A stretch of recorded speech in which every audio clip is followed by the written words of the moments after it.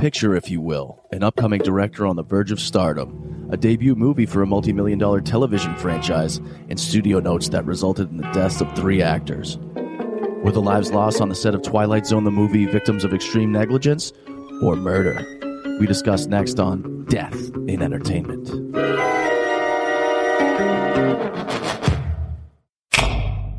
Live from Los Angeles. 911, what is your emergency? Here in Hollywood now. 2 counts of murder, injury, and death. Oh my God! Shocking new details That has stunned the entertainment world. This makes me a little nervous. The hair stood up on my arms. just like in the movies. What do you call this thing anyway? Death in Entertainment. What is going on, everybody? Welcome to our number 1 episode, huh? Death in Entertainment. My name is Kyle Plouffe. My name is Mark Mulcairn. And I'm Alejandro Dowling. And we are Death in Entertainment. So pretty much what we're going to do to start every episode is go into kind of the pop culture at the time so we can build the world so you know what exactly was happening in the world of entertainment at this time. Summer of 1982.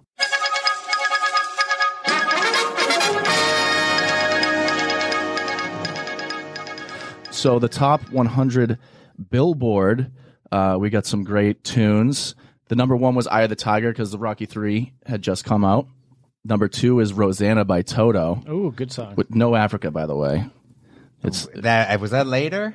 I don't know if it was before or after, but Wait, do you think Rosanna should have included the song Africa? Is that what yes. you're gonna say? It should have been a double, like Bohemian Rhapsody. Yeah, like a double track. I just didn't know where you were going there. Yeah. But sorry, go ahead. Number 3 was Hurt So Good by John Cougar Mellencamp. Oh, baby. That's when he was John Cougar. Then he went by John Mellencamp later. Yeah. Number 4, another great band, but not one of their best songs, Hold Me by Fleetwood Mac.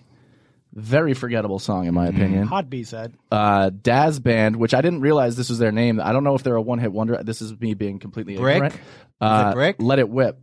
Oh. Let It Whip. Do they have a song called Brick? Ben Folds does. Oh. Do you just assume every band has a song called Brick? You sure this isn't Whip It? Yeah. Let It Whip. Okay, yeah. Let It Whip. Got Do it. it all night. The number 1 movie during July this week, which was July 23rd is when the incident, 1982, is when it happened. The Best Little Whorehouse in Texas with Dolly Parton and Burt Reynolds. Wow. Interesting. That's my favorite movie.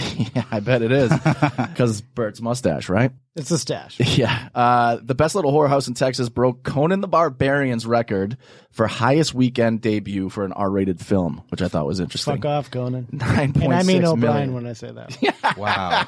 You know what famous quote came out of that? You don't have to go home, but you can't stay here. And that came from that movie. That came from that movie.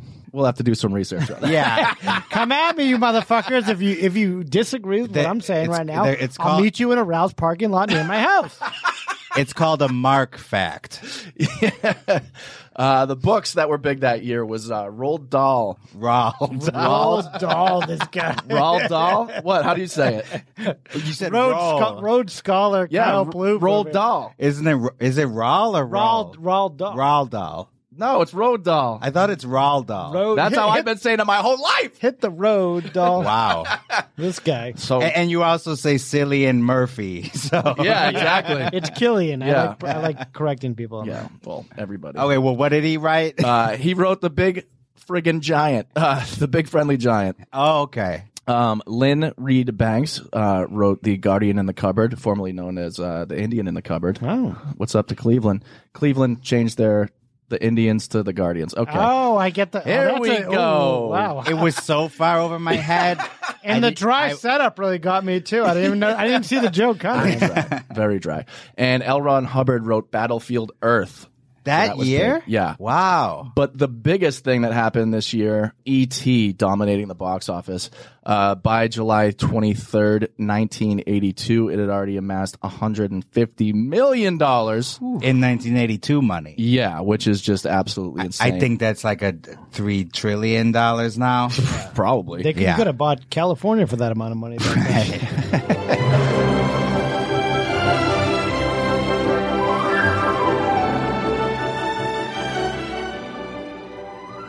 All right. To start at the way beginning, there was a show called The Twilight Zone. Never heard of it. Debuted in 1959. and it ran until 1964 on CBS. Very much part of that golden age of television. Yeah. Yeah, and Rod Serling was the creator, the heart of that. Picture, if you will. He didn't live too long after it was canceled. He was a hard smoker his whole life, and during open heart surgery, he died in 1975. Ouch.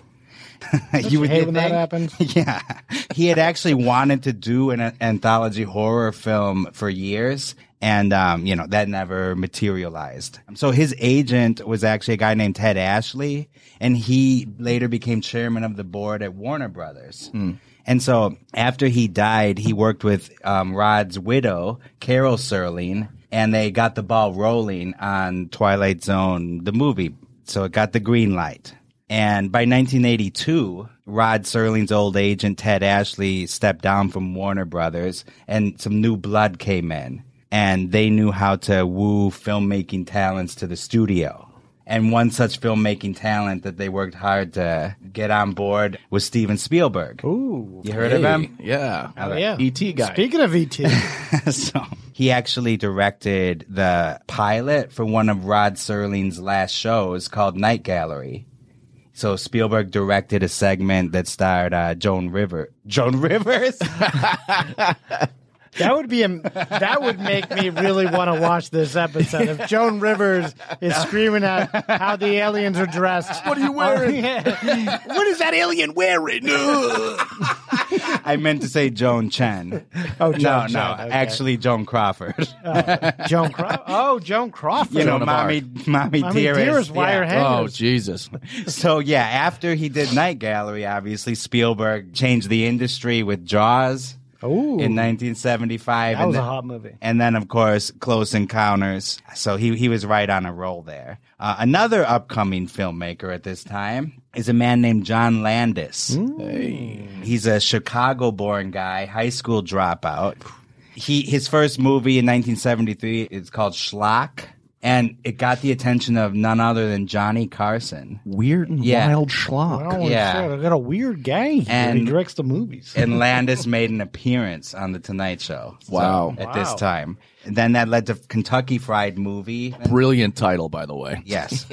I wonder if the KFC people had any beef with that movie. I think so. You'd have to. Yeah, it's a clear ripoff of their Yeah, it's a parody. And so then he followed that with a little movie called Animal House. Hey, can we dance with your dates? Grossed a ton of money, highest grossing comedy of all time until Ghostbusters. Wow. In the 80s. And it didn't, like, the budget was really low, so the gross was high. People were still going to movies then, and it made a lot of money. Oh, my God. But yeah, so. Writer Doug Kenney based it on his Harvard experience in the Harvard Lampoon. So which created the National Lampoon and, so on and so forth. And he didn't have such a good ending, did Well, he? he actually died off a cliff in Hawaii, which, it's not a good way to go. And he was only like 33, hanging out with Chevy Chase. All of a sudden, next thing you know, he dies falling off a cliff with Chevy Chase. Chevy didn't push him, correct? Well, not that we know, but my assumption is hanging out with Chevy Chase is just that bad that it's better to jump off a cliff in Hawaii. This guy's such a prick. I got to get out of here. Yeah.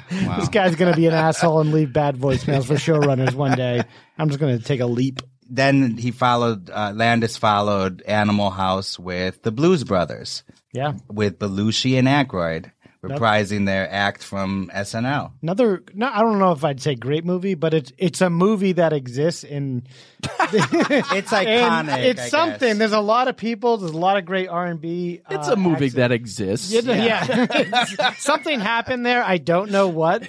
It's a lot of cars falling out of the air onto the ground. Yeah. All the oversized special effects and the on-camera mayhem that came from that kind of cinema verite spirit out of the 1970s. Bloody FM presents Hometown Ghost Stories, a paranormal podcast that investigates a new town every week, bringing you all the hauntings, from haunted houses to castles, bridges to asylums, wandering spirits to demons.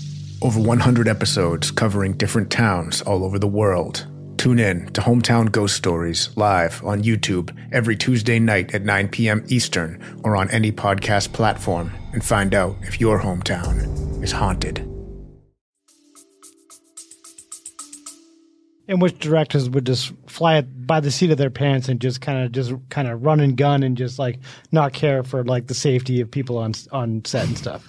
Not at all, because they were making great art. Yeah, cinema verite is like just a nice way of saying complete fucking psychopath. Yeah. Sociopaths with the cameras who let people die on set, basically. Yeah, pretty much. And now if you apply that to the Blues Brothers, you got Jake and Elwood Blues, the two characters at the center of it. They like destroy an entire shopping mall during a car chase. And John in the Belushi's on movie. speedballs and stuff. Oh my God. And get this blows my mind. There's a scene where they blow up a gas station. Yeah. And it stayed on the cutting room floor. That's insane. Wasn't even in the movie. I mean, can you imagine blowing up an entire gas station? If I blow up a gas station, that's being in the final cut. I don't care if it makes sense to the story. Absolutely. That's my whole movie. Yeah. We're gonna start at the gas station, blow it up. We're gonna work our way out story wise. At least release it as a DVD extra or something. Oh, for sure. Yeah. So yeah, anyway, the Animal House had basically propelled Landis into Spielberg's league, and they both admired each other. And so Landis actually first met Spielberg when they had a meeting about him punching up the Jaws screenplay to add a little more levity to it, a little more comedy. So after Animal House, Spielberg called up Landis and they went out to dinner together. And Landis was very excited to start this new friendship. Now we're getting to the early 80s. And in 1981, both directors released signature movies. Raiders of the Lost Ark. You heard of it? Once or twice. And then Landis made American Werewolf in London. So Spielberg had collaborations throughout his career that proved very fruitful, right? Like with George Lucas. Could Landis maybe be one of those? Possibly. Well, I think Goonies, I think he just gave the story idea to Christopher Columbus, who just ran wild with it. And Right. he just kind of gave stories to people to kind of like, all right, you do this is my idea, and I'll be part of it, basically. Exactly. And so they both are excited about the Twilight Zone idea and that this is what they can collaborate on. You unlock this door with the key of imagination. Beyond it is another dimension. A dimension of sound. A dimension of sight. A dimension of mind. You're moving into a land of both shadow and substance, of things and ideas. You've just crossed over into the Twilight Zone. Warner Brothers agreed to back the movie as an independent production, which would be cheaper. So the studio relinquished all control. So it's like a shoestring budget on something that kind of sounds like a big idea, like movie-wise. Exactly. And Spielberg and Landis could both operate out of their offices at Universal. Okay. Basically, they had to stay on budget, which was around $7 million for the movie. It ballooned, of course, to $10 million. And then it had to have a PG rating. And as long as they did that, total control plus final cut and gross points. So anyway, this movie, at one point, it was going to be just one original story. Mm-hmm. One of the contenders for that was actually an unproduced screenplay that was floating around called Miracle Mile. It was later made into a movie finally in 1989. Terrifying movie. Is it? Absolutely terrifying. Have you watched it? Yeah. It's on my list. Yeah, the whole thing, he starts, this guy gets stood up for a date, and then he wants to go call the girl to, like, tell her off, but the phone's ringing outside, and so he picks up the phone, and then you just hear this guy freaking out, being like, they're doing it! They just sent the nukes! And then you hear a couple gunshots, and the guy slumped to the floor, and then someone slowly pick up the phone and goes, forget what you just heard. Go to bed. And then just hangs up. And the whole rest of the movie is him like trying to convince people like we need to get the fuck out of here, but nobody knows if he's telling the truth or not. So it's like, is he a psycho? You would, if that happened to you, you would look like a complete lunatic. It sounds like they should have went with that premise But for this movie. The final scene is probably the scariest scene I've ever seen in a movie.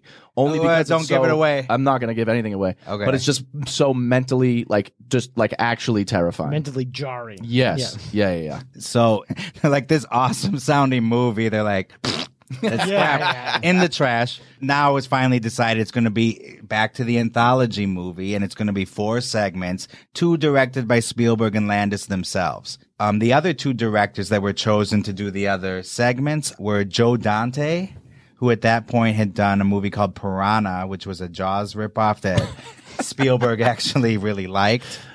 So, That's crazy. What movies does Spielberg really like? He must yeah, what like does he some sit crazy down shit. when he fires up Hulu? Like, what does he click on? Yeah. We'll have to look into that. And then, How are we going to look into this?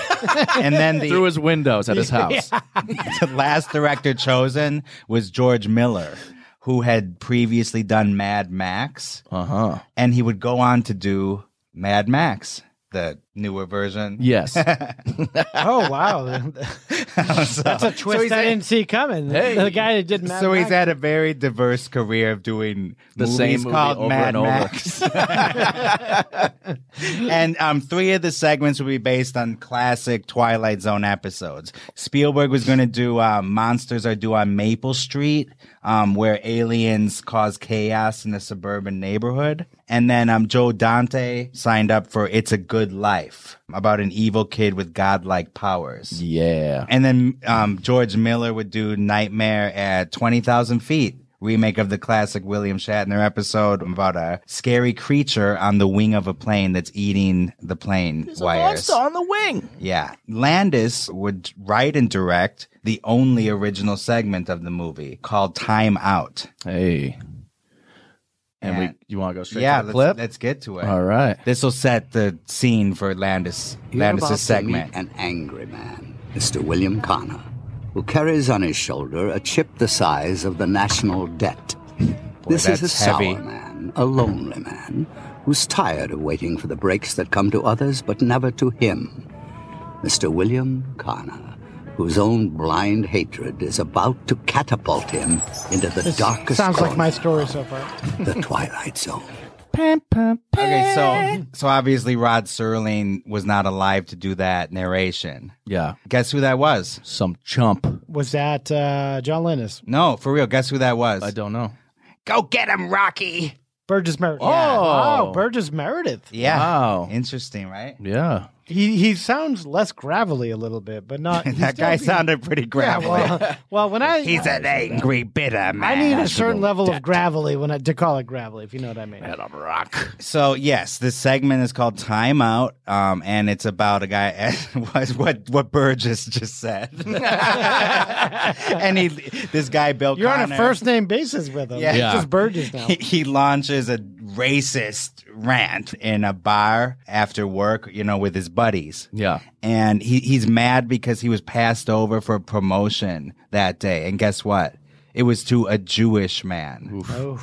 I can understand. No comment. Yeah, and he leaves after causing a scene. He storms out of the bar angrily, and the moment he steps outside, suddenly he's in Nazi-occupied France. Yeah. And there's SS guards, and they see him as a Jewish guy. Oof. So they shoot at him, they chase him. Tables have turned. Yeah, buddy. then I he's hate when that happens. yeah. When you wake up in Nazi-occupied France. Yeah, nothing grinds my gears like when something like that happens. And then he's propelled to the 1950s rural South, and he's at a Klan rally. Hey. Except the Klansmen view him as a black man, so they would like to burn him. Oh, well, that's not good. And then He's now, in quite the pickle. Oh boy, what to do here? then he's thrown into Vietnam during that war that happened. Which Yeah. one was that? And now he's a Vietnamese guy, and American GIs see him and start shooting him because They're he's coming the after enemy. him. Yeah. Yeah, and He's Charlie, as they called it. Whoa, hey. Well, no, is that and is that off the like? No, that's what they say. I thought that's what they called it back in the day. I'm not trying to. Hey, I'm not trying to say nothing. Okay. Hey, Don't kill me over hey, here. Mister. oh my God, Oh, hey. where was I? He was saying something about Chuck something.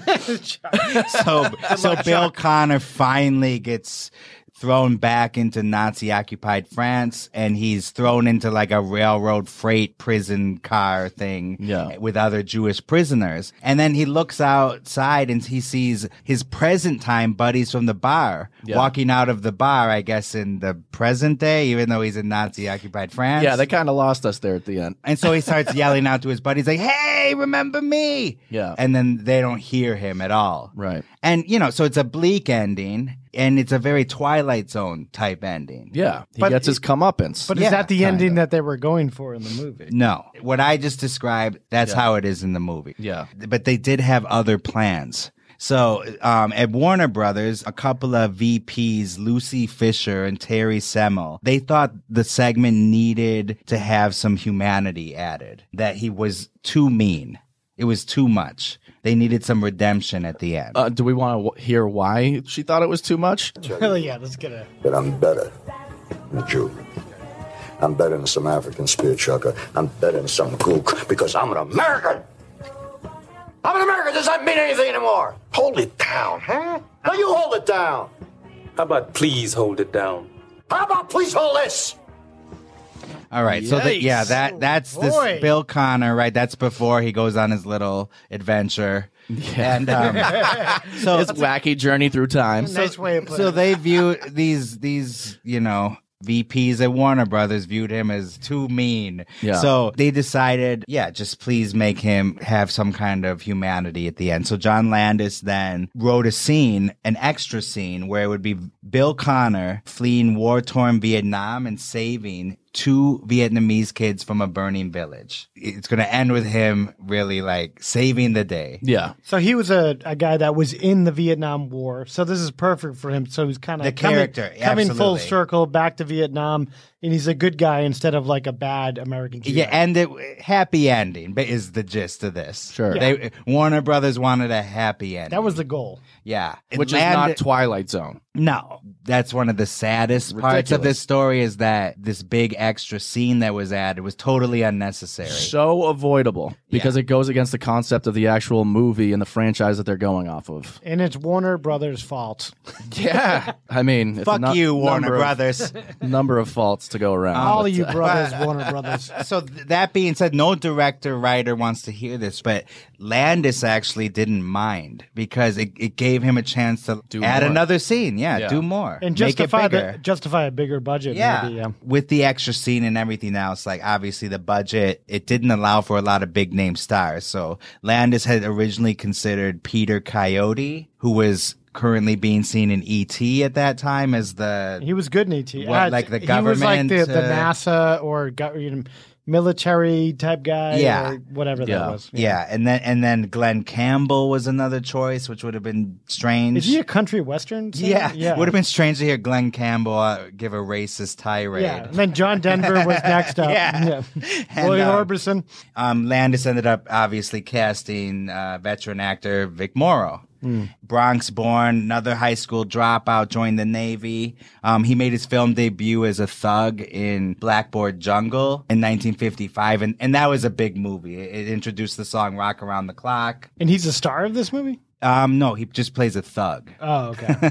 So, but he made an impression. He actually beat out Steve McQueen. Oh wow! To Take get that role, That's a big beat. Take that, yeah. McQueen. And then, but Morrow is actually best known as Sergeant Chip Saunders in a TV series called Combat, World War II drama that ran from like 1962 to 1967 with over 150 episodes. Shit. So it was a big hit, and he was syndicated, a big star at that time. Yeah, and he actually wrote and directed a spaghetti western in 1970 called A Man Called Sledge, and was produced by Dino De Laurentiis. But unfortunately, it failed at the box office.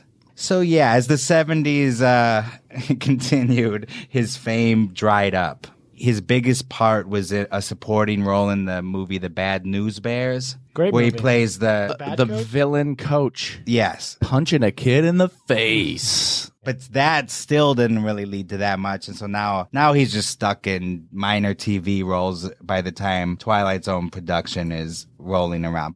But you know who is up and coming while his career is diving is his daughter. Jennifer Jason Leigh. Well, yes. He had 2 daughters with his first wife, screenwriter Barbara Turner, Carrie Ann Morrow, and Jennifer Lee Morrow, who I was going to reveal was Jennifer. Well, I'm Jason so Leigh. sorry. I just I was chomping at the bit there. Yeah, so she changed her name. She didn't want anything to do with Morrow. They were estranged. In 2018, Jennifer Jason Leigh told The Guardian, quote, "We were not close. It's hard. I don't really talk about my father publicly because there are a lot of people that really love him very, very much. His work as an actor. I don't want to disabuse them of their admiration." So basically, he sucks. I hope you like this asshole because I don't like him. No, who knows? But yeah, so they didn't get along. But anyway, Landis felt that Morrow's built-in tough guy image, from things like Combat would lend itself well to the role as Bill Connor in The Twilight Zone. Yeah. And when he got that phone call to be in the movie, he was ecstatic. Now the production is starting on the Time Out segment, okay? Okay.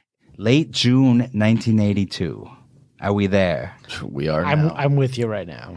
Unit production coordinator Dan Allingham and stunt coordinator Gary McClurdy met with Vic at his home in Encino to go over stunt work. So the role required this guy who was 53 years old at the time to stand at unsafe heights and even evade gunfire in the Vietnam scene. Yeah.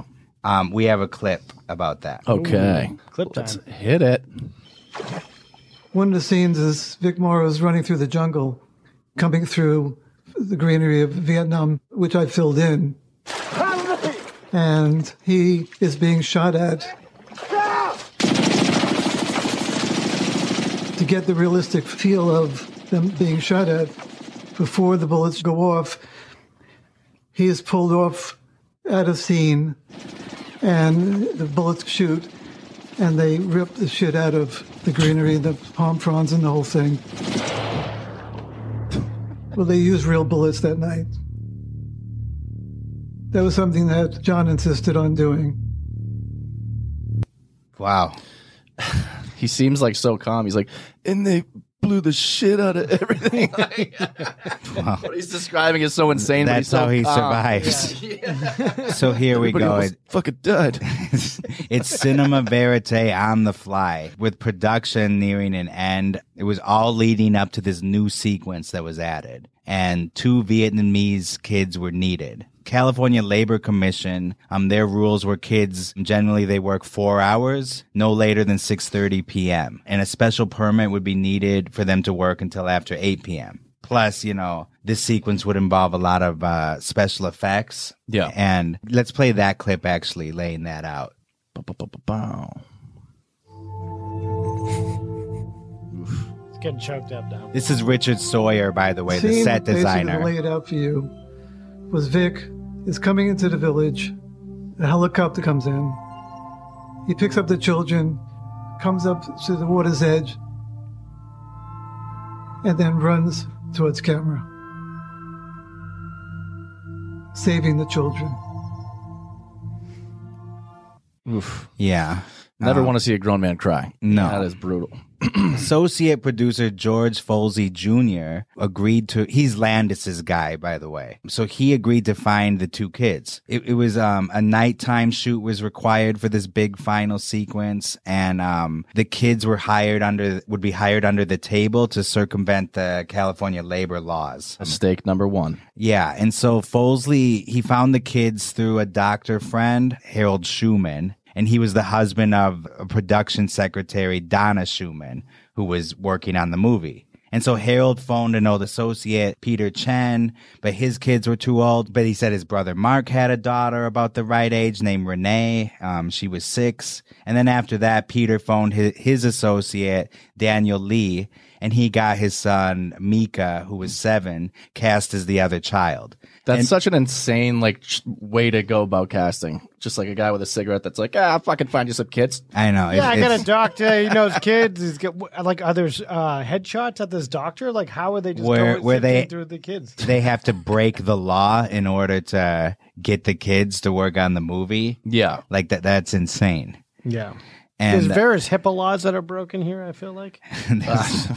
yes. Nothing I hate more than a HIPAA breach. So yeah, Mika, the 7-year-old boy, he was outgoing and loved posing for pictures. So the parents thought he'd have fun being in a big Hollywood movie. And so Folsey received $2,000 in a petty cash account to pay the kids. It would be $500 for a night's work to each kid. And if people don't know how egregious that is, like the petty cash is used literally for like if a actor needs a Red Bull or like a light goes out, you need to run to the store real quick. It's like for that day, like small things that are needed. And they're doing this so that it's off the books and that people don't know that the kids are actually there. So it's so bad. Yeah, like producers will buy cocaine for like rock stars and stuff back in the day and stuff. So it's really stuff you don't really just want, the government to know about. Yeah, it's not good, this situation. It is bad, though. So the casting agent... We kind of made this an episode because it's not good. The casting Fair agents all say they were unaware of this hiring. Yeah, okay. Folsey told the children's parents, if you see a fire safety officer on the set, duck. Run. Yeah, run. Get out. Don't I don't know be nothing. seen. Later, the parents would claim they were told nothing about the special effects, explosives, or the helicopter. The crew Everyone was in the bathroom when this. Yeah. Conveniently, yeah. I was in the bathroom. Yeah. Wait, what happened? Yeah, that's like in Boston when someone gets shot, like the cops come and say, "Hey, what happened?" I was in the bathroom. Yeah. The crew assembled at a place called the Indian Dunes Ranch, and that's where the final scene would be shot. Popular filming location, Los Angeles area by Santa Clarita. It's like right near the Six Flags. Yes. But so this area, it's like open hills, woods, desert. It can look like the Middle East or wherever, Or Vietnam. Or Vietnam, exactly. And everything is okay. They're just shooting later at night, but nothing bad is going to happen here, right, Alejandro? Well, we kind of gave it away already that something bad happens. What if that was the podcast? We just tell, like Quentin Tarantino, we tell the good story. Yeah. Oh, you're right. Yeah. This is Tarantino's version of the Twilight Zone tragedy. They shot the scene and it was great. Brad Pitt dropped acid and he killed all the bad people, and it was great. Yeah. Everybody then went to Disneyland. Yeah. Or Six Flags. Right, because that would have been closer. Kyle's been there. A second. Many times. Kyle's been to every theme park in this country. Yeah. Every Wow. That's interesting. We'll delve into that. So the second AD, a guy named Andy House, he was vociferous about it was bad hiring the kids, but he was afraid to speak to Landis directly. And a lot of people were like, they say they weren't aware the kids were going to be near all these effects. And cheated. So the first night of shooting with the kids was July 21st, 1982. And it's a simple scene of the children encountering a disoriented Bill Connor in their Vietnam village. Okay. But things kept getting delayed. The kids were getting antsy. John Landis was dissatisfied with their makeup, so he smeared more mud on their face. Imagine the scene. The scene of just this sociopath John Landis just throwing mud at these poor kids' faces. What a monster! And it's very late, by the way, at this point. And then he starts making funny faces to make them laugh. Then they start laughing uncontrollably. So the scene finally gets wrapped around 3:30 a.m. And then Folsey informed the parents, we're going to need you for another night. So he dangled another $500 petty check in front of them for another night's work. The parents were exhausted. And so the next night, the parents just switched off. Each child, the other parent, joined them. It was Mika's dad, Daniel, and Renee's mom. How would you pronounce this? Sean Wei? Yeah, it sounds about right. And so, filming began on the night of July 22nd, 1982, and went into the wee hours of the morning. And during a test explosion earlier in the evening, the crew on the helicopter were jolted by the turbulence and told Landis it was a little too rocky here, John. Just a heads up. So then he replied to the crew, "You think that was big? You ain't seen nothing yet." Wow. Oh, and John Larroquette, the actor, from Night Court, plays one of the Klansmen. Yeah. And so he said that he had heard about the spectacular final sequence and was going to come watch it, but then his car was stolen. So he couldn't find a ride to the Indian That's Dunes. weird that happened. Well, he was a well-known alcoholic, so maybe he sold it for a bottle of whiskey or Well-known? something. Well-known, yeah. He was an alcoholic. You're Like, not just... He well-known for being an alcoholic, or just a well-known guy that also happens to be an alcoholic? He was the best alcoholic in the city of Los Angeles, and he was well known. Wow, for that's it. high praise. Top booze bag. 5 years in a row. 5 years running, kid. Running. So at this point... He was running because he never got. So it wasn't until after 2 a.m. when it finally came time to film the final shot. And in the screenplay, here's how it is written. The helicopter makes another pass, and then one of the huts explodes in a spectacular fireball. Bill, holding a child in each arm, makes a Herculean effort and runs for the shallow river. With the huts burning behind them, Bill runs as best he can across the river. And so at this point, Vic Morrow is pacing around. He's nervous. Let's play the clip. And by the way, the man talking in this clip wrote this excellent book, Outrageous Conduct, which I have gotten a ton of information from. Booyah. Vic Morrow felt it was physically demanding and a little bit overwhelming. But he felt that he couldn't afford to be too vociferous in challenging this powerful film director. So he did it against his better judgment. I didn't think I was going to hear the word vociferous twice today. You know, that might be where it got planted in my head. Yeah. You said vociferous earlier? You did. I was like, whoa, hey, look at the fucking dictionary on this guy. I was going to say voiced his concern or something along those lines. Thank you for pointing that out. All right, I'm a hack. So, according to legend, on the set of a movie called Dirty Mary, Crazy Larry in the 1970s, My favorite movie. Vic Morrow Everybody's favorite movie. He insisted on a $1 million life insurance policy to do a helicopter stunt. When asked why, Vic replied, "I have always had a premonition that I'll be killed in a helicopter crash." So now the final shot is ready to go, right? You got 6 cameras shooting, and Landis wanted the helicopter, the actors, and the village in the same shot. Inside the helicopter, you have a pilot named Dorsey Wingo. Isn't that a great name for a pilot? That's the best name of a pilot I've ever heard in my life. But it's going to And be I've heard them all. Dorsey Propellero. Yeah. There's no wings on this thing. Dorsey Wingo. The Wingo killed your baby. Doing this. Jesus. Oh my God. Come on. It's so on the nose. It's just too, I don't know. Also on the helicopter, Dan Allingham. Remember, it was him who had gone over stunts with Vic originally in his Encino home. Yes. And then 2 cameramen were also on board. So the helicopter's just hovering above the village, waiting for the scene to be shot. And then watching from the North Shore was executive producer Frank Marshall, who was Spielberg's closest delegate on the set that night. He wasn't watching from the shore. He was in the bathroom. We were all in the bathroom. That's right, boss. Yeah, and then FX coordinator Paul Stewart was overseeing all the explosions. So one of the people he was overseeing is a FX tech named James Chamomile. Not chamomile, but chamomile. No relation to the G. I heard, I was watching some news footage and they said chamomile instead of chamomile. Anyway. So this FX tech detonated the first of 3 bombs in the back of the village. And another tech was setting off simultaneous explosions on the other side. And at this point, it's getting it's out of control. So there's camera operators on top of the cliff that had to run to escape a very hot cloud of smoke and ash. Paul Stewart, the FX coordinator, he would later claim that the detonations came faster than he had instructed. Wait, so someone fucked up there? Chamomile. Oh, really? He's the one that, guy. he was going too fast, apparently, with the explosions. But wasn't he being told to?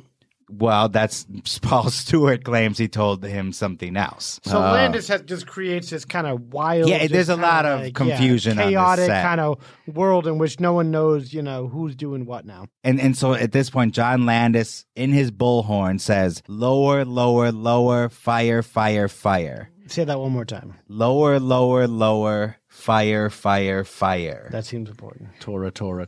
So grass huts explode in the background. There's a savage wind. And then Vic stumbled in the water. And Landis has said that this was planned. Like that was acting to have Vic stumble. And so Renee Chen, the little girl, she gets dropped in the water at this point. And immediately after, Chamomile set off 2 explosions that created a large fireball that blasts the helicopter violently. Pilot Dorsey Wingo lost control of the helicopter, and Renee was crushed by the right skid. So just to clarify, he lost control. Wingo did. Yes, after being blasted by because the fireball. The blast fireballs made it untenable to fly the helicopter anymore. It broke off the back, right? Yeah, exactly. And Chamomile was focused on the actors, he said, and he was not looking up to see that there was a helicopter above him when he detonated those final explosions. Jeez. But from that map they were showing on that clip, the helicopter was not supposed to go over the head of the actors. Right. Yeah, that's supposed to be up to the side. Yeah. So like, why did that even happen?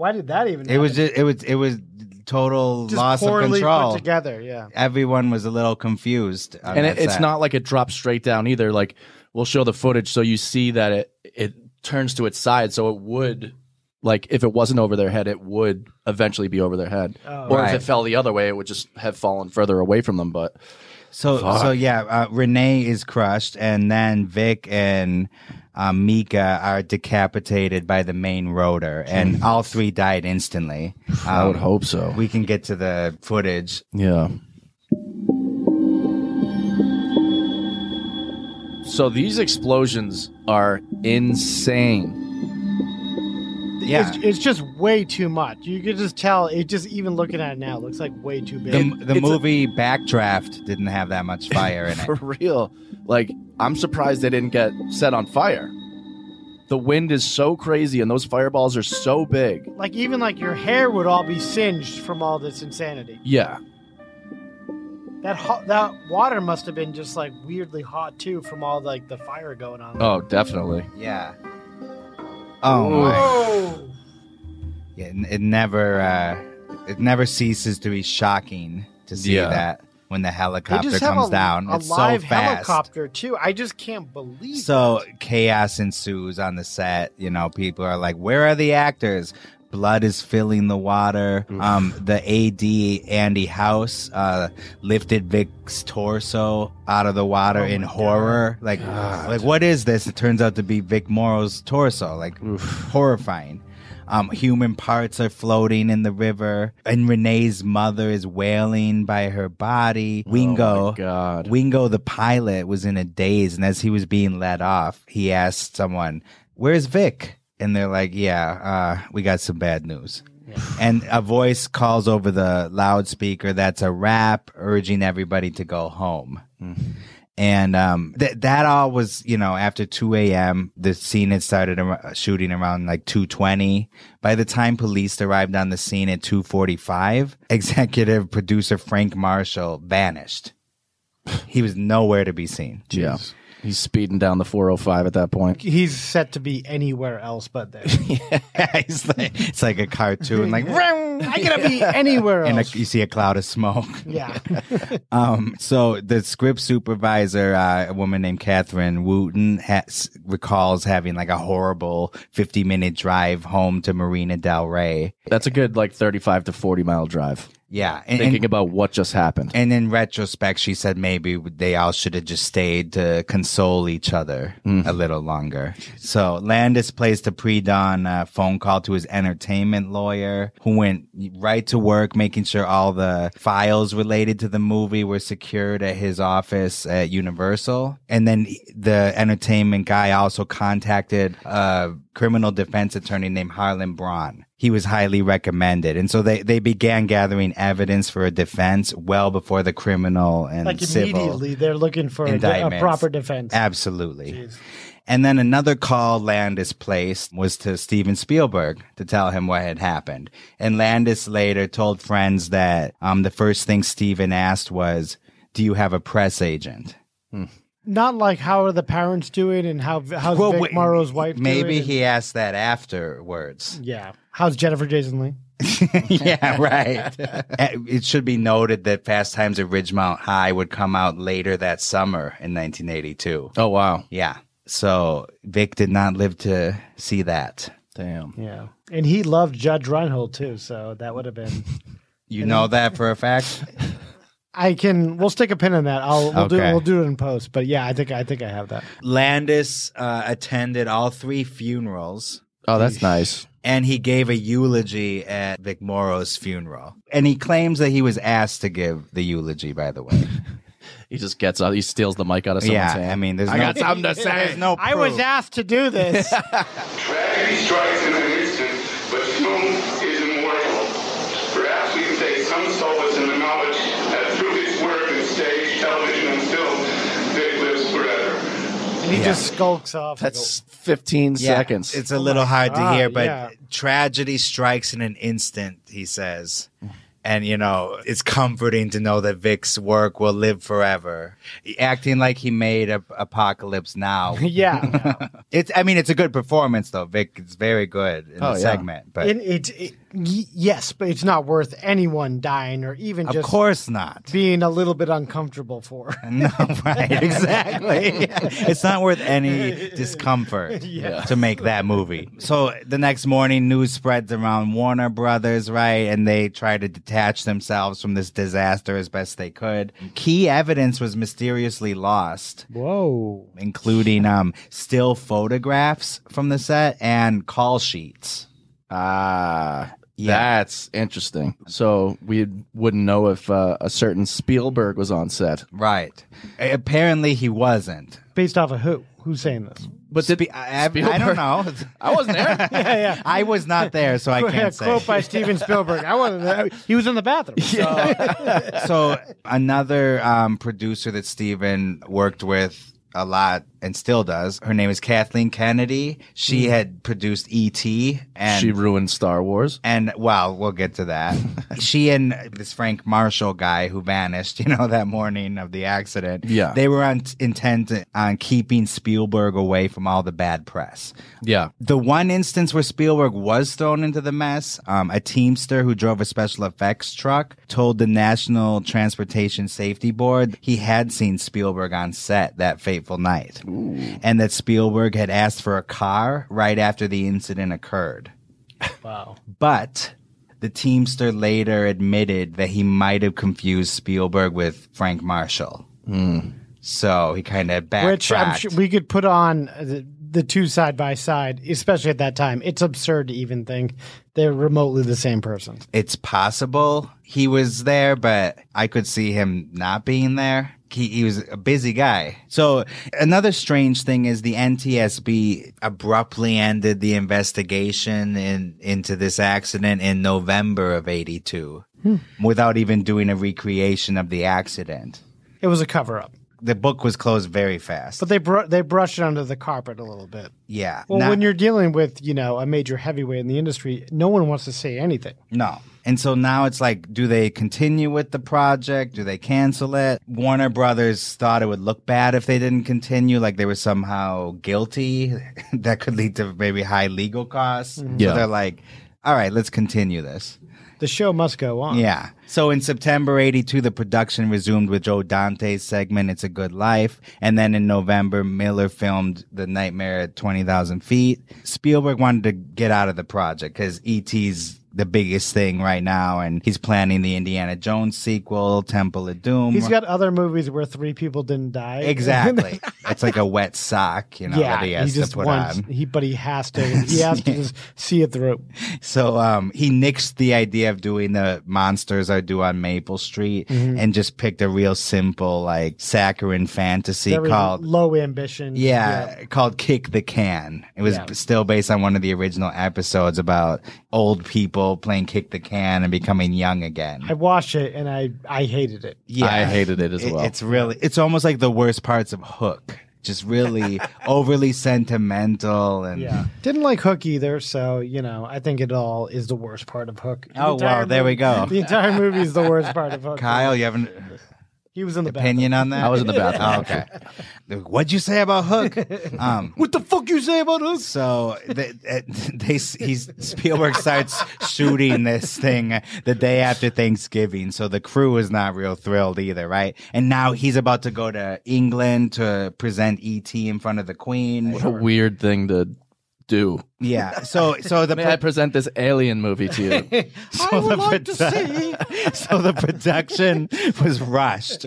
It's perfunctory. He's like, all right, let's do this shot. Like 1 or 2 takes. Yeah. We're done. Just one take. 0 takes sometimes. Yeah, and it was shot. Shoot the audition. It was shot day for night. Very strict accordance with child labor laws. You know? One would hope. Yeah, Another guy that wanted to move on very fast from this was John Landis. In a matter of weeks, surprise. he's actually attached to direct a comedy called Black and White for Paramount. It's a Prince and the Pauper-like tale set on Wall Street. Does it sound familiar? And it would star Eddie Murphy, who was up and coming. Hey. And old pal Dan Aykroyd. So production begins on this movie in December 1982. So just months after this horrific Twilight Zone accident. Yeah. And It's almost like he wanted to trade places. I like the foreshadowing. All right, cat's out of the bag. The title was changed from Black and White to Trading Places. Hey, get out of here. Whoa! Whoa! Wow. And the crew I'm having a stroke. the crew got a Christmas gift because at that same time, 48 Hours opens, is a box office smash, and it cements Eddie Murphy's superstardom. Wow. Okay. You know, the aura on the set of Trading Places, it was like sober. The crew were, they were supportive. Yeah. Aykroyd told the press at the time, Landis is up and happy. And regarding the Twilight Zone, he said, that was an industrial accident, nothing more. Well, Dan Aykroyd believes aliens are here, and he's met 3 of them. Like, he thinks he's a crazy person. He believes in the occult. And, Yeah. And then Landis's wife, Deborah, stood by his side as well and said, less of a man would have been crushed like a dog after that accident. I think she Crushed means like a he, dog. he bounced back okay. Yeah, Because he's strong-willed. It's a dumb way to put it. Crushed like a dog. He'd been crushed like a dog. Did I say dog? Yeah. The quote is bug. Oh, really? Oh, so you fucked up. I'm so sorry I portrayed Deborah Landis as this crazy As this person. idiot. I'm the idiot. So now let's go to June 24th, 1983. Twilight Zone, the movie, finally opens in theaters. And it opens number 4 behind Return of the Jedi in its 5th week of release, by the way. Understandable. And also behind Superman 3 and Porky's 2. Porky's 2 is hilarious. 2 Yeah. very different movies. That's a hard choice that weekend, right? Well, yeah. The worldwide gross for Twilight Zone, the movie, was $29 million. And remember, the budget was around $10 million. So it was a financial success. Yeah. Enough so that Carol Serling, the widow to Rod, she was able to get the ball rolling then on the 80s version of the Twilight Zone, which also was on CBS. Yeah. I'm just so shocked. I mean, I guess there were so many monster movies that year, but the fact that it debuts at 4, it should have been more. You're saying. I feel Should have like done now, better. with the culture we have now, if there was a movie that came out where people died during the making of it, I feel like people would just macabrely they would probably flock to see it, to be like, oh, this is the movie that fucking killed people. I'm sure the reviews probably didn't help. They were extremely harsh for Landis and Spielberg. Oh, wow. But very positive for Dante and Miller. Were Siskel and Ebert on TV by then? Yeah, and I bet we get a hot review from them. I can tell you right now, it's exactly what I just said. Praise for Dante and Miller, and Landis and Spielberg fumbled the ball. Yeah. That's universally what every reviewer thought. Yeah. Yeah. And you know what other movie opened in June 1983? What's that? Trading Places. Hey! And so that received unanimously great reviews, grossed like $90 million, in early 1980s Young, money. hot Eddie Murphy. Yeah, and Paramount even promoted Landis for an Oscar nomination for Best Director. Okay. But also around this time, there's a little thing called the legal aftermath. We have both the Chen and Lee families filing lawsuits asking $200 million in damages. And it's a catch-all list of defendants. We'll get to that they got later. some blockbuster attorneys that, knew how to structure these settlements and stuff Exactly. in order to get the most amount of money. I need cash now. Another wrongful death suit came from Vic's daughters, Carrie and Jennifer. That was settled in 1983 for $900,000. So Jennifer moved on. Yeah. Sergeant Tom Buds of the LA County Sheriff's Department, he's the one that now starts off the criminal investigation. Among the findings, 3 beer cans were found in the helicopter. Oof. But this had nothing to do really It with the didn't case. lead to anything, Okay. really. But it's still food for thought. Could it have been the cameraman or something? Freaked out because he's up in the air with all these So, explosions. Let's not going jump off. to conclusions. Another finding was that Frank Marshall had signed the $2,000 petty cash check, and he knew about the children's hiring. I'm sure everybody did. But, Frank Marshall proved elusive to cops and any questioning. Gotta go. Yeah. And then the Directors Guild of America, they formed a safety committee among the new guidelines, no more live ammunition, more detailed walkthroughs, Boring. etc.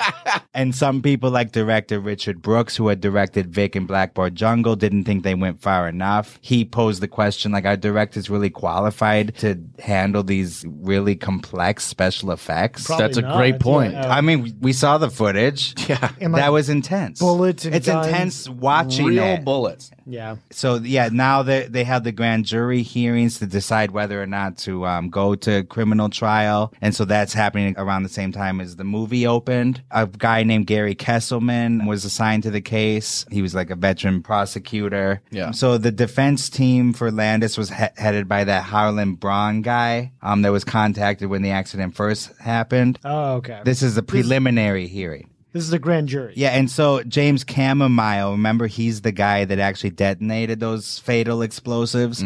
He was granted immunity so that he could help the prosecution build their case. Wow. So the guy that actually created the fireball. He cut a deal. Yeah. So he Turned was states. He's snitching.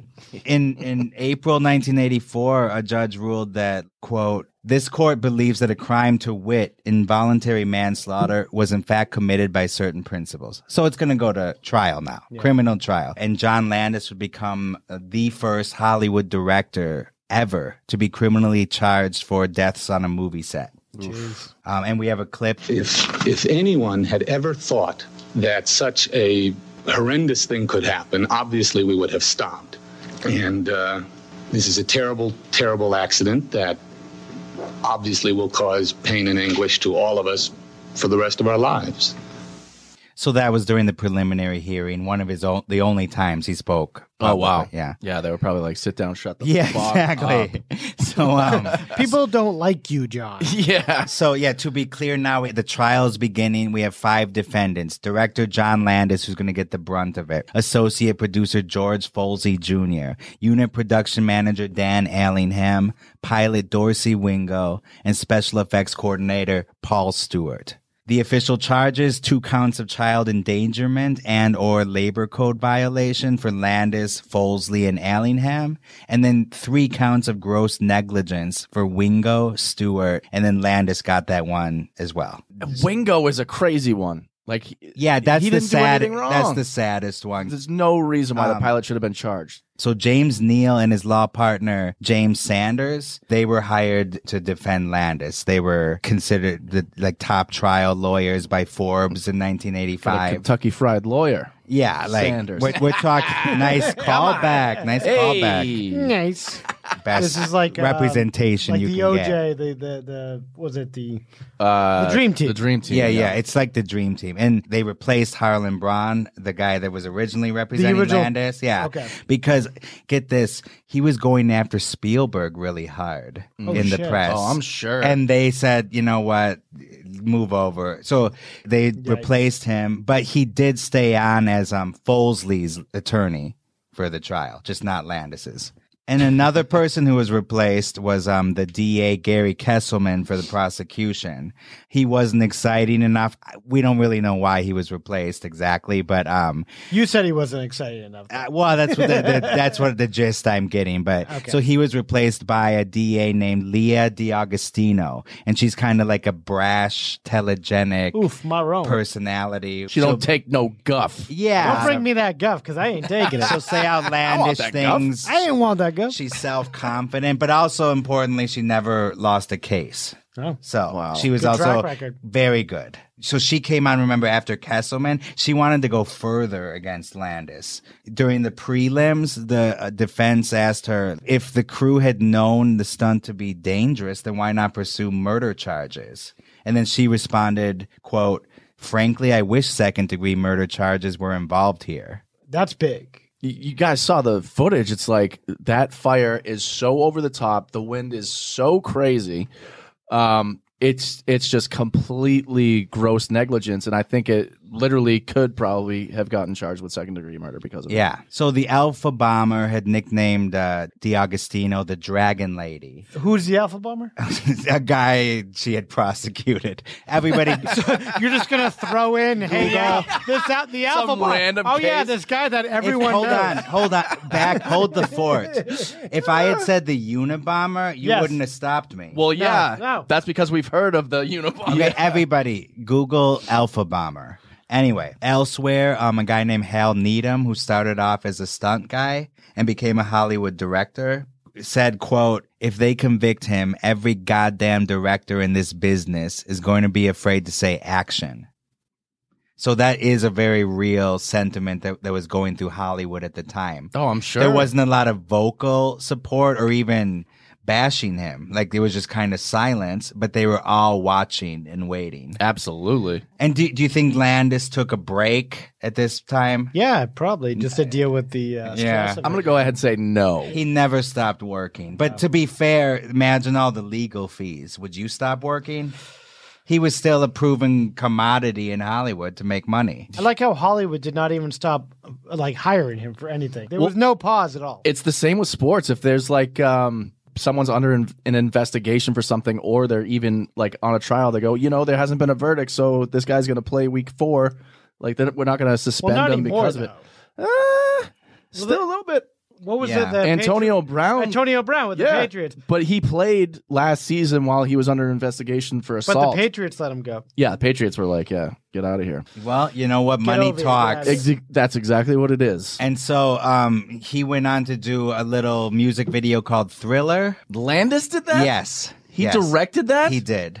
Yeah. So after that, he directs a yuppie nightmare noir thriller comedy called Into the Night with Michelle Pfeiffer and Jeff Goldblum, and it features a ton of cameos from other directors like David Cronenberg. And interestingly enough, while this is like, it was released 85, so probably shot around like 84. Landis plays an Iranian killer in it. Wow. Like, he acts in it. Murderer. And then he did Spies Like Us, a comedy with Dan Aykroyd and Chevy movie. Chase. Yep. And then Landis would go on to shoot Three Amigos in early 1986, and he would edit it on nights and weekends during the trial. He was on the stand editing actually. Yeah. I think he's like, what was that question? Yeah. Yeah, it was like the old big machines that he had too. He was Cutting the film. Yeah, cutting the film and printed it. So as the trial loomed, the key witness, remember an eyewitness, Frank Marshall, continued to elude questioning. So this guy, he was served with an international subpoena in London on the set of Who Framed Roger Rabbit. Oh, wow. Which Spielberg was producing. I didn't know they filmed that in London. I like how they Yeah. had to go to London to film that. For And with the- London town. No, get Isn't this. it based in like San Francisco? Well, guys, have you London ever- was a character. You ever heard of movie Magic? Anyway. No. Yeah, and Star Wars wasn't really shot in outer space, okay? What the fuck? So, with the assistance of Scotland Yard, they sent a young employee of the American Embassy to hand deliver the summons to Frank Marshall, who was staying at this place called St. James Club. So they speak on the phone, and he's like, "Oh, yeah, I'm around. I'll be around later." Well, he proceeds to just flee London, packs up all his Bathroom stuff. break. Yeah, and goes to Paris on a private jet paid for by Amblin Entertainment. Oh, shit. And after Roger Rabbit, Marshall would go to China to film Empire of the Sun. So he and Spielberg were worlds away during this. Yeah. I love how everyone just turns into Carmen Sandiego. They're just off. So the jurors for this criminal trial, it skewed older. The judge was a guy named Roger Boren. He was Mormon. He spent 2.5 years prosecuting the Hillside Strangler. Wow. And that was the longest criminal trial in U.S. history Was that at the Richard time. Ramirez? No. That was the dating. No, No, neither. That was the shoe bomber. I always Who am I mix thinking up of? the dating game killer and the Night Stalker. It doesn't matter. He went on hills and strangled people. How dare this guy? So The hills have stranglers. So now it's September 1986, okay? And there's a spectacle outside as the court proceedings begin. All the infotainment reporters and press are there. In her opening statements, DiAgostino said, quote, "You won't see Mika Lee or Vic Morrow walk in from the back of this courtroom and put their heads back on." Ouch. And then on the defense side, James Neal said that the shot was, carefully planned and went terribly wrong because of unforeseeable events. And so some of the witnesses for the prosecution, the star witness was actually Donna Schumann, the production secretary whose husband found the kids. It sounds so bad when you say it like that. Why is she the star witness? She claimed that Landis and Folesley thought that they would go to jail if word got out about the kids.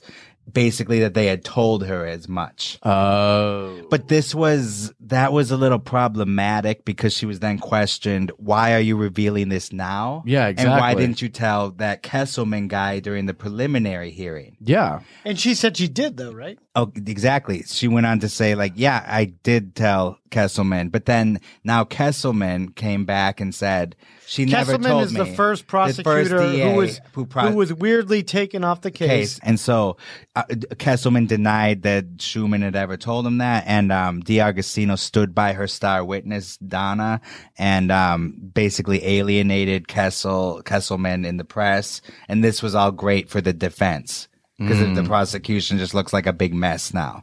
Yeah. So next big event was the screening of the footage for the jury. So they gather at the Samuel Goldwyn Theater in Beverly Hills. It's so odd to me. Like, why not just wheel in a fucking TV?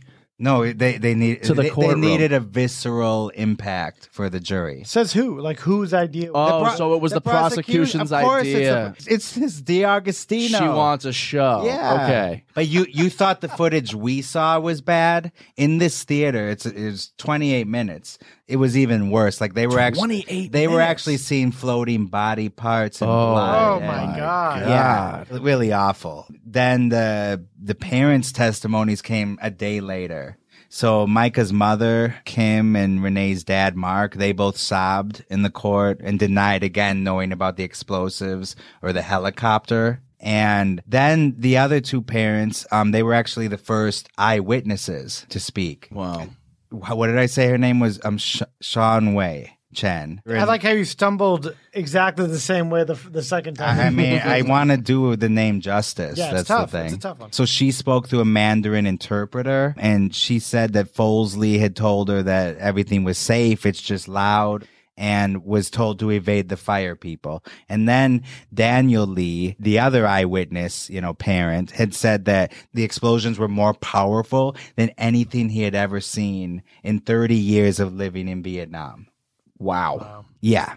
And he didn't have any tears, just rage in the courtroom. Jeez. Yeah. So those were all four very powerful testimonies for the prosecution. In the courtroom itself, in the audience section, it started to fill in with celebrities who wanted to support John Landis. Wow. And I should mention, though, that it wasn't real popular to support John Landis at this time. So it was making quite a statement. Yeah. He has said himself that he lost a lot of friends over this. Oh, I'm And sure. Spielberg, of course, turned a cold shoulder immediately. Yeah, like Landis who? John what? What? Never heard of the guy. I was in the bathroom. John Wick? What are you talking about? I was in the bathroom. So, some of the celebrities that came to support were David Cronenberg, Michael Ritchie, who had curiously enough directed Vic Morrow and the Bad News Bears. Not Michael Richards. It's a who's who of people so far. Yeah, Paul Bartel, Jeff Goldblum, and Dan Aykroyd. Wow, the last two are Yeah. big ones. The jury didn't really care about those guys because they skewed older. Yeah. But DiAgostino, the prosecutor, was mad when the actor Ralph Bellamy showed up because he was of the juror's generation. Oh. Ralph Bellamy starred in His Girl Friday, among other movies, and he had a career resurgence appearing in Trading Places as one of the villains. Oh, right. With Don Amici. Gotcha. So yeah, then he would give his opinions outside to the press supporting Landis, and to make a point, DiAgostino subpoenaed him. Wow. But then the judge threw it out. But still, it was to basically say like, yeah, you want to go speak to the press, be prepared to speak in court, and to kind of scare away other celebrities doing the same thing. She was a hotshot. She didn't fuck around. No, She's she a dragon wasn't. lady. She wasn't afraid. She's the dragon lady. She You talked think to the Alpha Bomber the scares Alpha her? Bomber, yeah. The Alpha Bomber doesn't scare easily, by the way. I mean, other witnesses, firemen recalled they'd never seen such huge explosions on a movie set. This was also another debacle because there were like purged files and possibly a departmental cover-up. I think that much is very clear. Yeah, because when call sheets go missing, there's a cover-up happening. it doesn't get lost very easily. It's basically like a log of that day, who's going to be on set. So it's very interesting that those are missing. They do not go missing. There were damning testimonies from Jack Tice, one of the firemen on the set, the two cameramen that were in the helicopter. They recalled the horror inside the helicopter. A guy named Steve Lydecker, one of the cameramen, he said he talked to Dorsey Wingo, the pilot, about the explosions, and that Wingo said, as long as they don't get bigger, it'll be okay. But they were bigger at 2:20 a.m. And then he also claimed that Landis told him, quote, "We may lose the helicopter." So pretty strong stuff. But luckily for Landis, the prosecution keeps stumbling. One really important problematic witness for the prosecution was that effects tech, James Camomile. Imagine this. A guy that sets off the fireball that causes the helicopter to crash, he gets granted immunity in the prelims. Yeah. So, who's the guy with the target on his back for the defense? Like, he was the easiest target. It's his fault. And basically, Camomile seemed to concede that he alone caused the accident when he took the stand. What? Yeah. So wait. Wow. Was this, do you think there was some coordinated deal? I'm not sure. I think he got some money slipped to him. Is he saying it was his idea? Not necessarily. So it was my fault. Well, the thing is, who's the supervisory at fault situation? Well, that's Landis. That's the problem. Everybody's confused about who was in charge that night. This is like the CIA. Like 8 different people don't know who's in charge here. Yeah, William Goldman, the screenwriter, famously said in Hollywood, nobody knows anything. And you can apply that to the set that night. Okay. Yeah. Nobody knows anything. I know nothing. I don't know nothing. I was in a freaking bathroom. So the prosecution closed up shop with a field trip to the Indian Dunes. Ooh, that's fun. And she rested her case. And the guy that got the ball rolling for the investigation, the sheriff, Tom Buds. He was Buds on the case He again. was not a fan of her meandering approach. Now the defense. I'm with Buds in the Alpha Bomber. She's a little too much. I don't like this, DiAgostino. Okay, she ain't my cup of tea, you see? And now it's the defense's turn, and there's a surprise announcement. Guess who's going to take the stand first? The Alpha Killer. John Landis. Oh, shit. I was way off. Dun, I was dun, hoping dun. for the Alpha Killer. So this is in February now, 1987. And he's like sullen. That's a lot of time. Yeah. He's lucky he got that much time because he's like, look at all these classics I made in the last 5 years. I know, like he's like a blockbuster, like Yeah. fucking director. And DiAgostino offers him a Kleenex and says, "Is it easy for you to cry, Mr. Landis?" And then he looks at her and he's like, "No." But she's basically saying, you know, like, you're not really sad about any cry of on this. cue. Crocodile Yeah, tears. coward. Yeah. It made her look bad, I think. Yeah, she seems like a bully. She's going for it, and it's not really paying off. So they talk about movie making as a worthwhile enterprise, you know, and he mentions the segment tackles racism, right? There's redeeming value. He's trying to save to the content. He's trying to save the world with this Twilight Zone episode. Yeah, exactly. Yeah, like he had made a great movie. Yeah. And he contradicted and challenged like all the prosecution witnesses. Ooh. But he did admit that it was possible that he had said the lower, fire That means thing. he absolutely said it. And about the kids, he said he intended to honor the spirit of the law, but not the letter of the law. So he had their parents as the guardians instead of the usual trained teacher welfare worker. He bent some rules. Yeah, and he said the stumble and horror in the clip before the accident was just good acting. That was planned. So the reason he brings up the stumble is to say it wasn't out of control. That's not a real stumble because it was the effects acting. weren't so crazy. Yeah, that it was all going as planned until basically that fireball. Because they look like they're literally afraid and running. No, for I their know that lives. he's saying that's Vic being a really good actor. Yeah, that's not the wind pushing him over. Yeah, I don't. That gust of like explosion behind him. Wow, that's calculated. Because I was like, why would they even bring that up? Yeah. But that's a very calculated move on his part. Yep. Yeah. Before I get to the verdict in just a second, get this. Oh, here we go.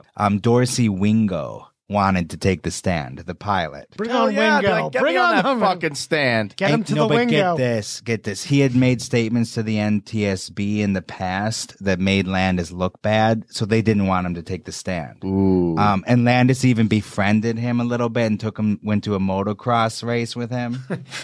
You think I got 2 tickets to motocross To the this X week. Games. What do you say? And get Wingo? this, Wingo almost had his particular case dismissed, and they had secret meetings, but that never amounted It to anything. should have been dismissed. Yeah. What the hell's going on with So he did take the Give stand. Wingo a break. No, wait till you hear this. Wait till you hear this. Oh, I He can't did take the stand, and he wondered aloud whether, why didn't Vic just get out of the way?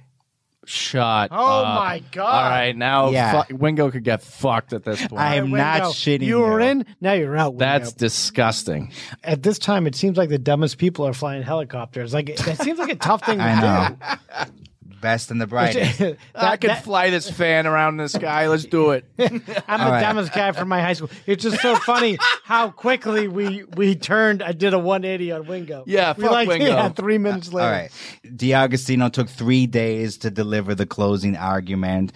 The defense focused on chamomile, obviously, and the idea that it was an unforeseeable event that caused the accident, that the defendant suffered too. And James Neal, Landis's attorney, brought up the fact that Landis had 2 small kids, one of them being Max Landis, by the way. Mm-hmm. And that every time he looks at his kids, he's going to see the faces of Mika and Renee. Yeah. And so the prosecution then delivered a rebuttal. I mean, you thought you heard it all from D'Agostino. She pulled out a potato and a straw, and she put the straw through the potato. This is her closing argument. Yeah, to demonstrate how easily like a piece of bamboo could have impacted the tail rotor. It was seen as like ridiculous. Yeah, it sounds it. She is a clown. Suddenly Yeah. she's pulling potatoes out. Like, You potato puller. Who is all right. working at the Los Angeles District Attorney at this time? So the jury deliberated for 9 days, and then on May 29th, 1987, the verdict was given, which was not guilty on all counts. Wow. For everybody. We got a clip. Title of court and cause. We, the jury, in the above entitled action, find the defendant, John Landis, not guilty of involuntary manslaughter, as charged in count 1 of the amended information. I'm shocked. I'm appalled. I'm disappointed because I believe. She definitely looks like a dragon lady, by the way. She kind of looks like Joan Crawford with the thing on her lip there. Or Joan Rivers. Joan Rivers with 'cause dyed she black hair. Looks dead. Hey, could you believe what John Landis was wearing? As I said before, I don't want to sound repetitious, was about as reckless as it can get. Well, it's just a wonderful time, and I wish we could get the jurors close for a minute. I want to kiss at least half of them and hug the rest. Gross. Did he say he wanted to kill half Look of at them? that blazer on Wingo. Oh, kiss half. I thought he said I want to kill half of them. Look at the blazer. What is that? Yeah, he looks like a booze bag. He looks like he brings his 3 beers with him in the helicopter. That's the blazer you wear for a funeral for a moose. I just got to maintain my buzz while I'm flying this I wish we plane. could get the jurors close for a minute. I want to kiss at least half of them and hug the rest. We're just astounded, and we're very grateful. In an exclusive interview with director John Landis, he told me his thoughts today about the accident and the jury's verdict. All right, let's get ready. Vic Morrow, Mika Lee, and Renee Chan were really not connected to the trial. Well, by not connected, I mean that the trial and our being found not guilty doesn't change the tragedy. It doesn't change the accident. I've learned that the concept of an accident is terrifying to people. Okay. And there must be somebody's fault. Yeah. Your fault. You know what's terrifying?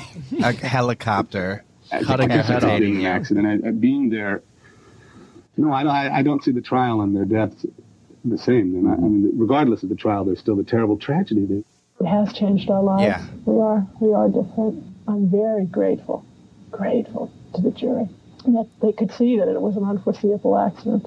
It was pretty foreseeable. For us. I saw it coming. Wow. Yeah. Warner Brothers settled the civil lawsuits for the families a few days after the trial. $2 million to each family. Still not enough. Yeah, a little less than To the two. Morrow family? No. They remember Jennifer and Carrie, his daughter, Vic They got Morrow's daughter's $900,000. Yeah, that was settled in early 80s. Okay. In like 83. This one was for the families of Mika and Renee. Wow. They each got $2 million, a little less than the $200 million, but Yeah, just a tad. it's still something. Not enough, though, as you said. Not nearly enough. A strange irony is that there's a movie called Braddock Missing in Action 3, starring Chuck Norris. What a title. There better be that. Released in 1988. Well, during production in the Philippines, a helicopter hired by the Canon Film Group crashed into Manila Bay, killing 4 Filipino soldiers and wounding 5 others on the same exact day as the Twilight Zone verdict. Wow. That makes you think. It is crazy that like even the DGA and like all these different things they started making new rules just because of this movie. Oh yeah, like safety commissions, no live ammunition anymore. Yeah, they didn't think of that before. Hey guys, it's a movie. He's not supposed to really die. Like, how else are we gonna shoot somebody? There shouldn't be an element of that much danger on a set. Like Hitchcock used Hershey's syrup in the shower scene in Psycho. He didn't use for real blood. blood. Yeah, for realism. That pussy.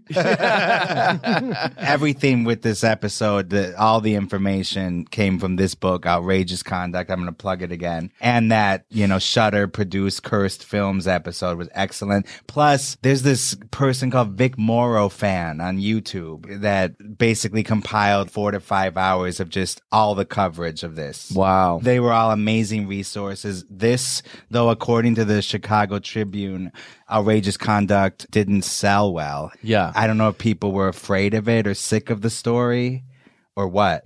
But if you want to buy it, it's Outrageous Conduct by Steve Farber. It's on Amazon.com in paperback, used for $902.81. That's nothing. And there's another one, paperback, $877.95. You can buy it on layaway if you want. Yeah. But you might be able to find a cheap $100. Yeah, that's the cheapest somewhere too. It says the cheapest here is $145. If you want to go to the dark web, you can find it. It didn't sell. It's out of print. I guess that's what happened. That's what happened. It's an excellent book, though. Yeah. Riveting. Absolutely. So you want to hear the epilogue? Let's do it. All right. So what happened to some of these people? George Folsey Jr. continued to work with Landis throughout the 80s. In fact, the movies of Landis would start out with this credit, a Landis-Folsey film. That partnership kind of fizzled, though. But so Folsey is also an editor. So he edited everything from the Landis movies in the 80s to movies like Dirty Work with Norm Macdonald. I love Dirty Work. And Hostel. Of course you do. So this Folsey guy. You asked Kyle, have you seen Godfather 2? No. Have you seen No. Dirty Work? 3,000 times. Yeah. So you're it's a my fan. favorite movie. You're a fan of I guess Folsey. so. That's such good editing when he won't give the bully his milk money and then he gets thrown in the dumpster right away, right at the beginning. It is a great movie. A very underrated Classic movie. moment in AFI Film history. history. Yeah. Edited by George Folsey Jr. after he was acquitted. Okay, I like this guy now. So Dan Allingham, Let's the redo this unit podcast. the unit production coordinator, Dan Allingham, who first met with Vic at his home to talk about the stunts and all that. His last major credit was a movie called Communion with Christopher Walken in 1989. Wow. So either the industry chased him out or Christopher Walken just scared the shit out of him and he stopped working. So maybe after Christopher Walken killed someone also. Yeah, he's like, I killed. I He's like, hey man, come here, I got to talk to you about something. Wow. By the way, I killed Natalie Wood. Yeah. We're both murderers. As is obvious, none of us have a Walken impression. Yeah. Otherwise, we would bust very it shaky. Now get in the car. Yeah, we're going to have Jay Morey here. Oh God. I don't know. The special effects. There you go. That was pretty good. He's coming. Wow. I can't do it. Wow. So the special effects coordinator, Paul Stewart, he worked on Moonlighting, the series in the 80s, and I guess struggled at first, but then he went on to do a bunch of movies like Die Hard with a Vengeance and the Tim Burton Planet of the Apes. But his filmography stops after 2001. Wait, there's a Tim Burton Planet of the Apes? Are you joking? Are you I'm kidding not me? joking. Okay, well, we Kyle, gotta. I don't have time for this. I don't have time for this. We do not have time for this, Yes, clearly. yes, it sucks. Yes, but there is a version that Tim Burton directed. It's as good as his Charlie and the Chocolate Factory adaptation. I don't mind it. Dorsey Wingo, the pilot. He was the director of operations at Western Helicopters during this whole thing, and he fought to have his pilot's license reinstated.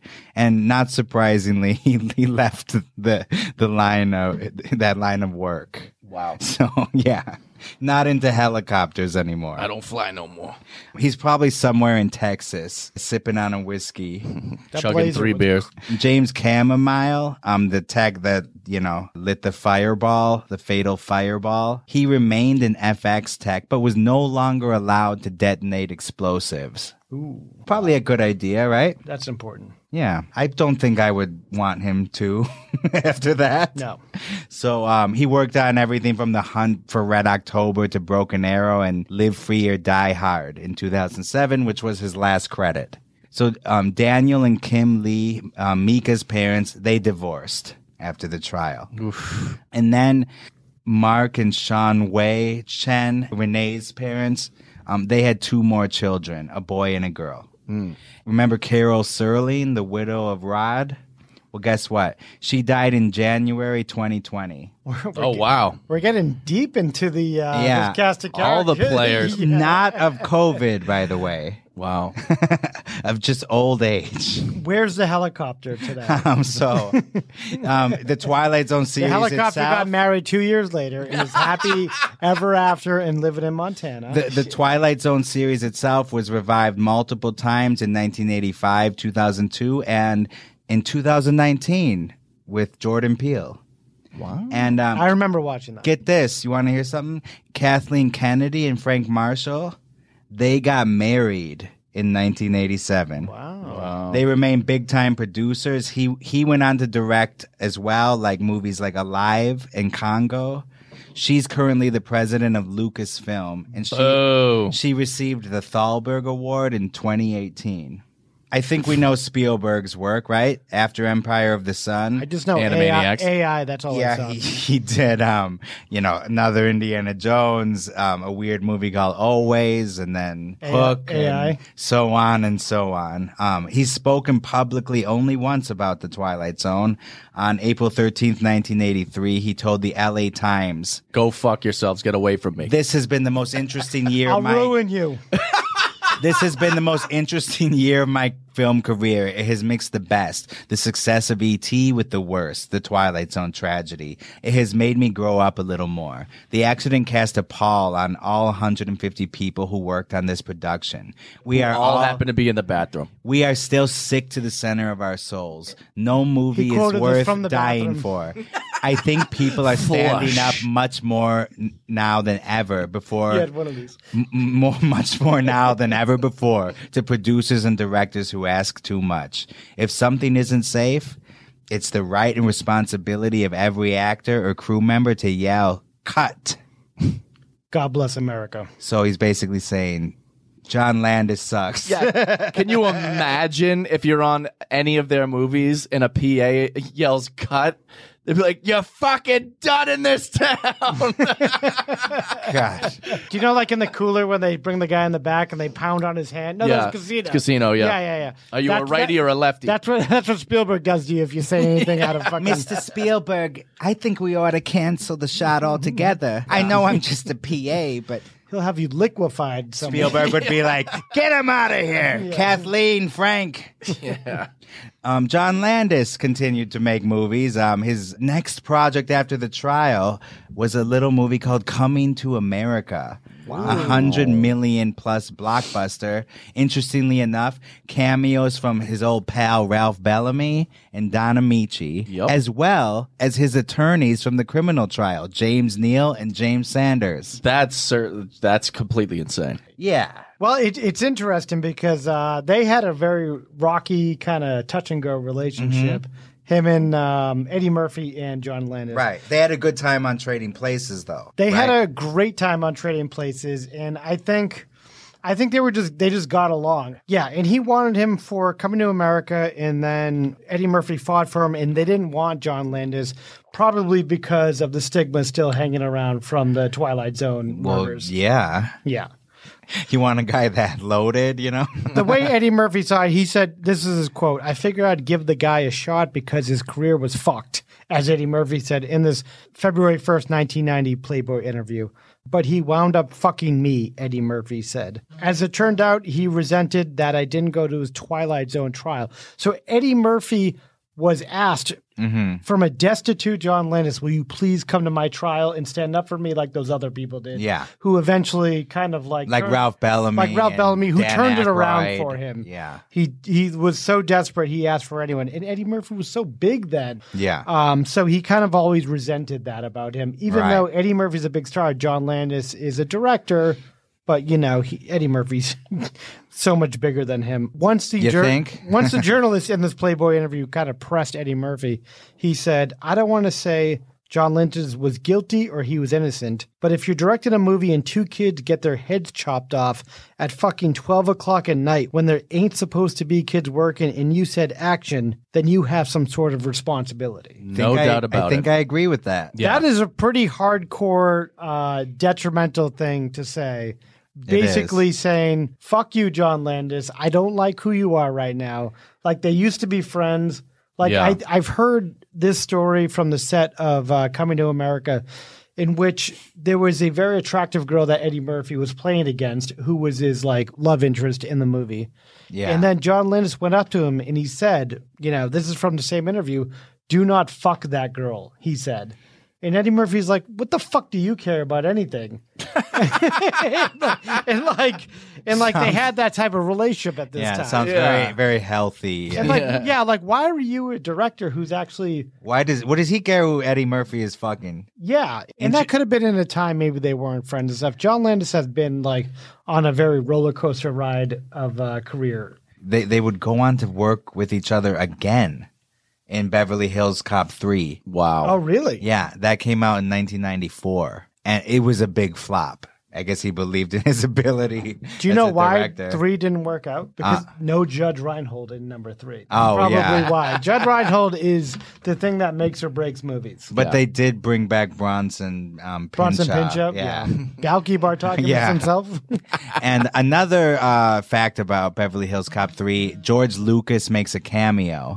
Does he And really? So that kind of shows that he's unlike Spielberg, he supports Landis. Oof. And another director he cast in one of his movies was Sam Raimi.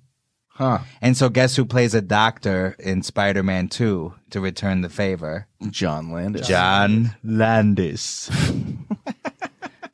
So after the trial, we all know about Coming to America, Michael Jackson's Black or White video, obscure movie called Innocent Blood about vampires, Beverly Hills Cop 3, and then he directed The Stupids in 1996. Hey, Well-known classic Tom film. Arnold vehicle. Tom Arnold's Can you imagine? best film. You go from the Twilight Zone criminal trial to directing The Stupids. Yeah. How stupid is that? Oh. Hey, Whoa, is this watch thing out on? now. It is on. Is this helicopter on? And around that time, he told the Financial Times, quote, "There was absolutely no good aspect about this whole story. The tragedy, which I think about every day, had an enormous impact on my career, from which it may possibly never recover." Well, I mean, he was 13 movies later. After The Stupids, he was right about that. Yeah. So, he directed a Don Rickles documentary called Mr. Warmth. He did a Blues Brothers sequel called Blues Brothers 2000. Yuck. In 1998, which again was about as well received as Beverly Hills Cop 3. Yeah. His last movie was a thing called Burke and Hare in 2010. And yeah, that didn't really excite anybody either. I will note that what he claims is his favorite movie was Oscar in 1991 with Sylvester Stallone. And so in an interview with the LA Times in April 1991 to promote that movie, they started fielding questions about the Twilight Zone, and he was speaking out really for the first time. Wow. And he said, quote, "The accident itself is so terrifying. I don't think that you put that behind you. I live with the Twilight Zone every day of my life." Asked if he feels responsible, he said, "Of course, it was my set. What people tend to forget in all this is the helicopter crashed less than a foot from where I stood. It's not like I was removed from this somehow." That's bullshit. And less than a foot? And, well, you got to embellish a little. Well, he entertaining. did pop up very quickly. It was definitely way more. Yeah, and than he's a foot. clapping. Yeah. Yeah. Right, he's in that shot, like, clapping. I think he's saying cut. He's not like Is applauding. this it looks like he is. No. He's doing it to the camera. It's a. He's like, I'll- if I give a- bravissima. Yeah. I'm not. Verite. You were so raw, Vic. Where are you, Vic? Yeah, where are you? And in the same, at the same time, Stallone talked about Landis, saying, quote, "The industry has forgotten because what happened to John, I think, was a real tour de force in finding a scapegoat. They maneuvered against him with a little too much zeal." Well, yeah, Dragon Lady went way too hard. Wait, Stallone said something that articulate, like I swear to God, that was Stallone. He's a movie. he's a went good after screenwriter. He wrote Rocky. He Well, wrote that's Rocky true. after Yeah, he's in a porno. That's a good Stallone. I'm still surprised he wrote that movie. Like, I don't believe Ben Affleck. Really I think he did much stole it. on Good Will Hunting. He stole it. I yeah. believe Stallone wrote Rocky 5. Yeah, And then- no bill. yeah. So- Burgess Meredith long and gone. Another person that would speak out about this tragedy is John Landis' son, Max Landis. Oh, what? Do we know this guy? He What- followed in his dad's footsteps as a writer, producer, director. Among his credits are Chronicle, American Ultra, Victor Frankenstein, and Bright, which Netflix claims was their most successful movie. They say that about every That movie. stupid one with Will Smith. Yeah. And the creature. With the alien Yeah, cop. where I saw the poster and I'm like, I'm not watching that. But they made it like a racial thing. Yeah. He But was they say every movie, every TV show is their biggest thing. he was attached to direct a remake of an American Werewolf in London that his dad had originally made, but Oh, wow. that I don't think that's going to happen anymore. Why not?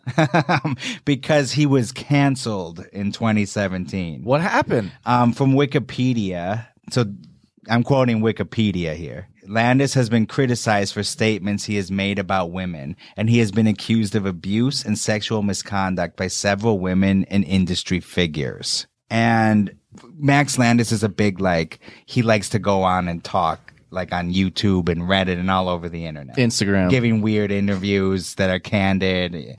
Instagram as well. So apparently people were criticizing his daddy. Or dad, excuse me. I don't mean Yikes. I don't mean to ignite any fires. Yeah. So someone was criticizing him, and so then he went to Reddit and wrote, quote, "Occasionally, just occasionally these days, the internet still makes me a little sick to my stomach. The fact that this accident, which claimed 3 lives and gave my father PTSD for my entire time of knowing him, I was born in 1985, is repeatedly retold with apocryphal elements and only cursory mention that there was a huge, well-prosecuted trial that ended in an acquittal based on, it being an actual fluke accident."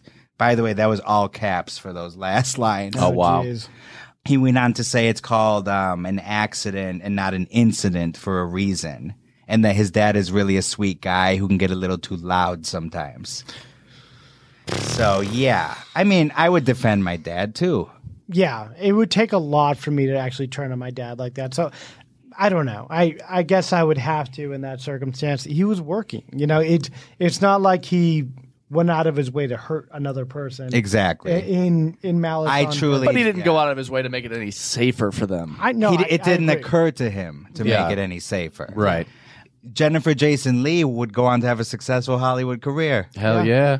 Great actress. Getting an Oscar nomination for The Hateful Eight, the Quentin Tarantino film. Interesting. And in the closing moments of Tarantino's interview on the Joe Rogan podcast, Tarantino mentions that Jennifer Jason Leigh read the audiobook version of his book, Once Upon a Time in Hollywood. And he also told Joe Rogan that she was perfect for it because her dad was Vic Morrow.